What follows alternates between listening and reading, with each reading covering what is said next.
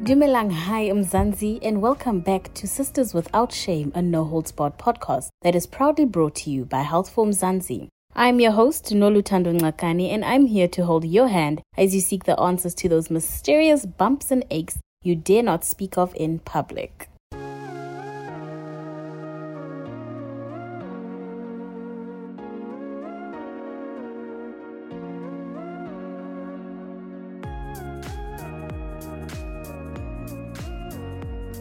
Akira, we are a safe space here, Bodali. And this week, a mom in crisis from Pietermaritzburg needs just that. She sent us this voice note. Hello, I am the parent of a 6-year-old boy. On most days, he is happy and such a joy. He is sweet and I feel bad for even saying that he drains the life out of me.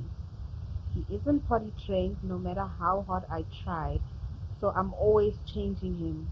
He yells constantly all day, and then when I get him from school, he will cry for hours because I don't take him to get sleep. He will fight with me about clothes and underwear because he is so picky. It's all becoming too much. I feel I'm getting irritated with every little thing. I don't like to yell or lose my temper around him, so I try to go into the bathroom and get myself together. I feel like I am losing myself. I don't know what to do anymore. I'm extremely exhausted. Every single day is a challenge I'm not prepared for. I just feel like a horrible mom for not wanting to be a mom anymore. I have taken him to the doctor and we have had chats about autism spectrum disorder. I am not ready for this. Yo, mommy, don't even worry about it. Luckily, I have very good friends who understand exactly what you're going through. I mean, just the other week on Health for Mzansi, journalist Pamela Madonsela chatted to Gugu Mjadu from Mpangedi, who told us that her son was diagnosed with autism at age 3. Our guest today, though, says that her son was only confirmed autistic when he was 22. Mary Moeketsi from Autism South Africa is the Regional Development Officer for Mpumalanga and Limpopo and shares her insights on raising a son with autism. Mary, can you then tell us, what is autism spectrum disorder?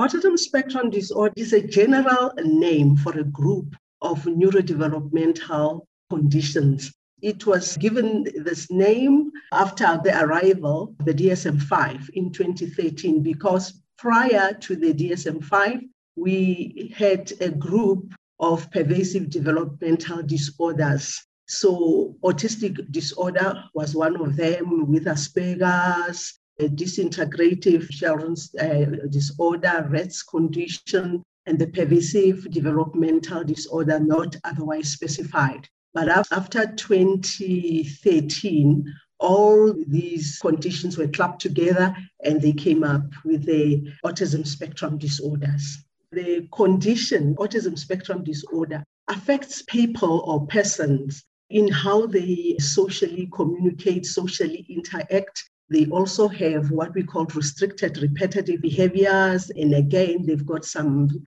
language difficulties and understanding the language, and then also affect the sensory perceptions of the persons on the autism spectrum. Another thing that we emphasize when we talk about these conditions is that it is just not a one-size-fits-all, whereby you've seen my son who's autistic, then you think that you've seen all autistic persons. It manifests differently from one person to the other. Some people need high support, others, they are mild or moderate, and the others are low support. So it all depends on what type of support a person needs, depending on how this person is on that day. So we can't just make it as a uniform because you've seen one person, you think all the people with autism are the same. Yes, the flags, it's not actually symptoms because it's not a disease, are nearly the same, but you've seen one, you haven't seen all of them. I like the idea how you put it that it's a very broad spectrum. One of my favorite TikTokers is living with autism in the States, and he is homeless and is on the more fully functioning side of the disorder. Mary, what brings you to our podcast is you actually are the parent of a child with autism. So I wanted to ask you, what were some of the things that you noticed in your son that sort of prompted you to have him screened? Way back in the mid-80s, we didn't pick up anything until he was like at the nursery school age, because he didn't have delayed milestones that sometimes gives away to say there's a problem here.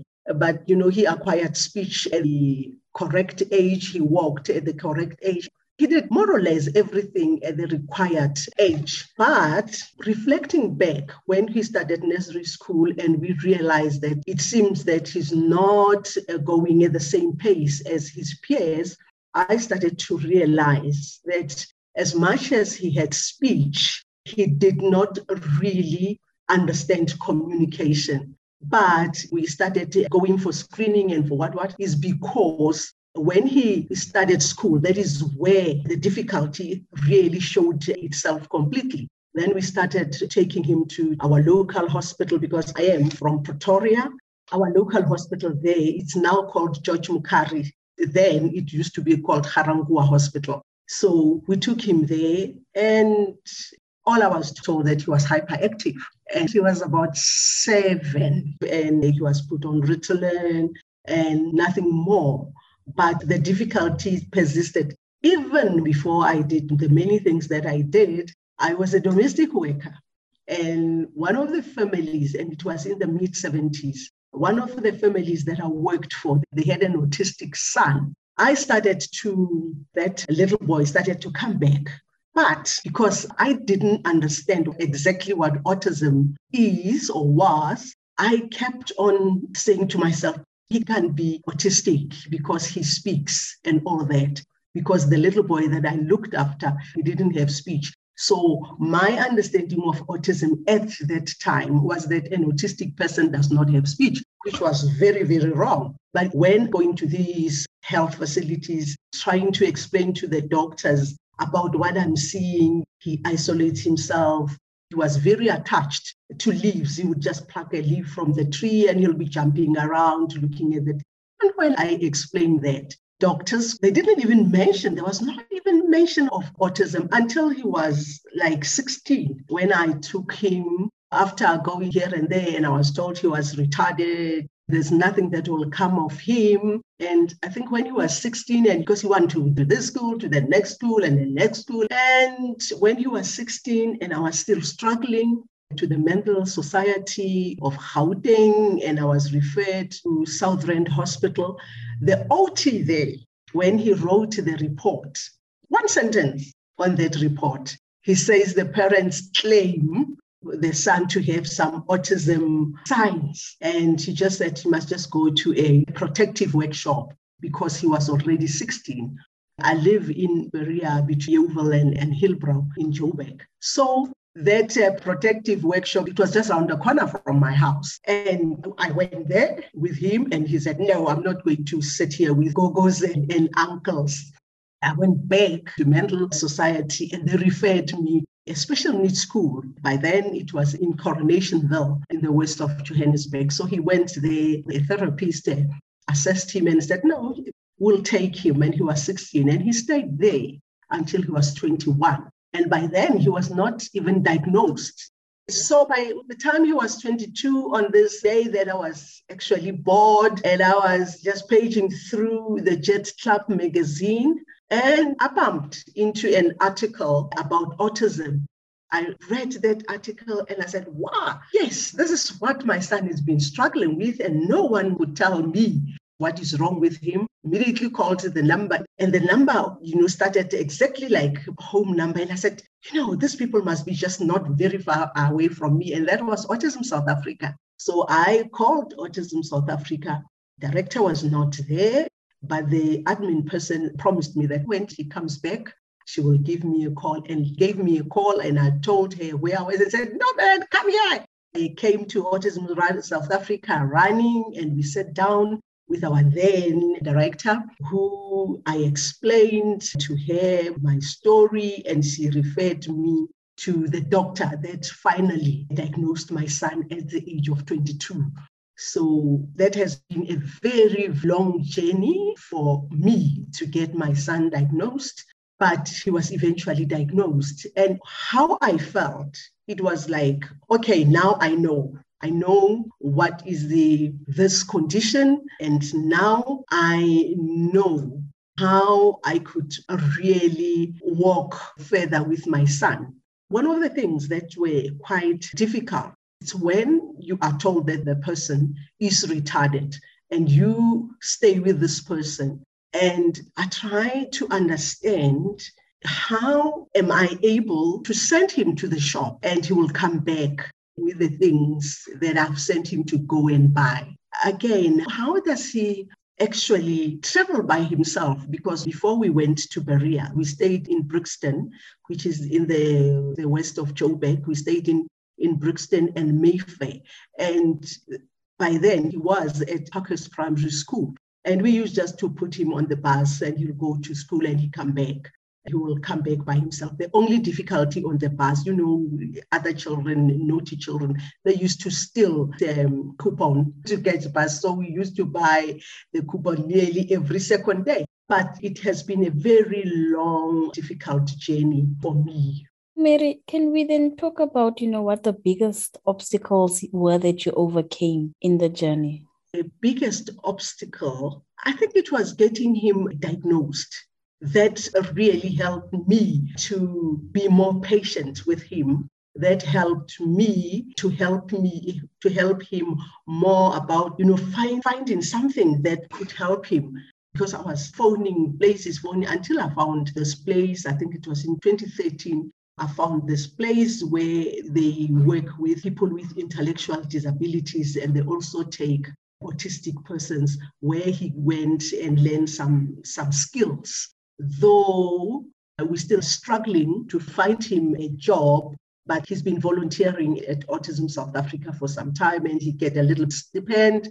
But, the obstacles that we as parents of children on the autism spectrum, the first one, just of getting the child diagnosed and properly assessed so that the child can be put in the education system where the child will learn. We know that some of our learners, because of being high support, will not really become academics. But that does not mean that all the children on the autism spectrum must not be in schools. So one of the biggest obstacles, now I'm not only talking for myself, I'm talking for all parents, it's education of our persons on the autism spectrum, especially in African communities. There's still a lot of stigmatization and there is still a lot of misunderstanding of the condition, because once you say a child is autistic, there's a notion or belief that she's autistic, he will never learn. You just go to the center. Sometimes they're called stimulation centers, but there's not even stimulation going on in those centers. So the biggest challenge or an obstacle that we still have to jump or to cross as parent is the education obstacle. Because from one of my journeys from Mpumalanga, I was doing the autism awareness, and one of the people from the Blind Society said, waiting for one day when you will bring us an autistic person who can self-represent. You are telling us about some people in this country who they've got PhDs. We're waiting to really see those people. And I said, you know what? In Mpumalanga, you're going to take a long time to see those people because it starts with the education. So if people have not been to school, how on earth going to be able to stand up and self-advocate? How are they going to do that? So the biggest obstacle is education. Biggest obstacle, number one, is getting our children diagnosed at the early age and assessed properly so that they can be put in schools. And not only in school for the sake of having them there, whether they run around, they're not doing anything. He's in school and we're practicing inclusive education. That's not what we are advocating for. We are talking about a child who will be put in school and people understand that this child has got challenges when it comes to his sensory perceptions, and she will be supported. This child does not fully understand your social communication, and the child gets supported. This child, because of the difficulties of executive functioning, this child will be given support. The teachers will understand that when it comes to planning and organizing, this child has got some difficulties, and they will be able to give support, because the white paper number 6 on education says all learners can learn with support. They deserve that dignity as well. Yes, they definitely do deserve that dignity. Another thing is that our people on the autism spectrum have got a special interest, and I think that should be used. Instead of us looking at their weaknesses and talk about their weakness, we can use their strengths to help them learn. I know my weaknesses, and if a person is every day going to be telling me about my weakness, that you talk too much, you say things that hurt other people, I'm going to be reminded I talk too much, and but sometimes I have to hold my horses. I mustn't tell it the way it is. So if people are going to tell me that every day, I won't like it, because I know my weakness. And come on, look at my other side and use my positive side to work with me. People like to shame everything. People will talk. Mama Mary, what advice would you offer to other parents who could be facing a similar obstacle? I would like to say to parents is that our first thing that we need to do immediately to pick up that my child might have this autism condition, learn about the condition. Try and understand the condition, because the only way of us to be able to advocate for our children is when we understand the condition. When we are able to say to the education department, yes, I know that my child is on the spectrum. I know what are the weaknesses of my child, but this is my child's strength. So if you use this strength to help my child will be able to learn. And I'm also going to say to parents, we must not give up on our children. We have to give our children support, because it has to start with us, parents. We have to give our children support as much as we can. I know it is not easy. It's quite bumpy.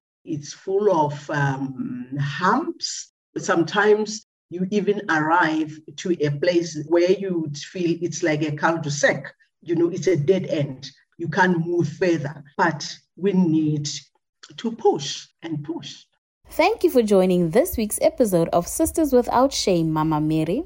For more on Mary and Gugu's journeys raising children with autism, check out healthformzansi.co.za.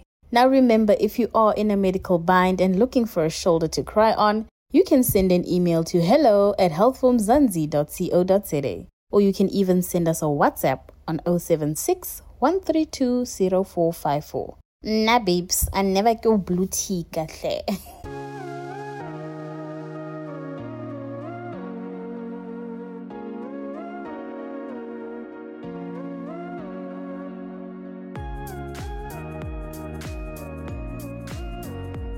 The focus of the parent of a child living with autism should be helping them thrive. And it may be difficult, like Mama Mary said, but you need to be emotionally strong. It's not easy. Being emotionally strong allows you to be the best parent you can be to your child in need. When you're looking after a child with an autism spectrum disorder, it's also important to take care of yourself. That brings us to the end of episode 38 of Sisters Without Shame, proudly brought to you by Health for Mzansi. From me, Lulu Ngakani. Have a great week, and remember to show your girl some love by sharing this podcast with a friend.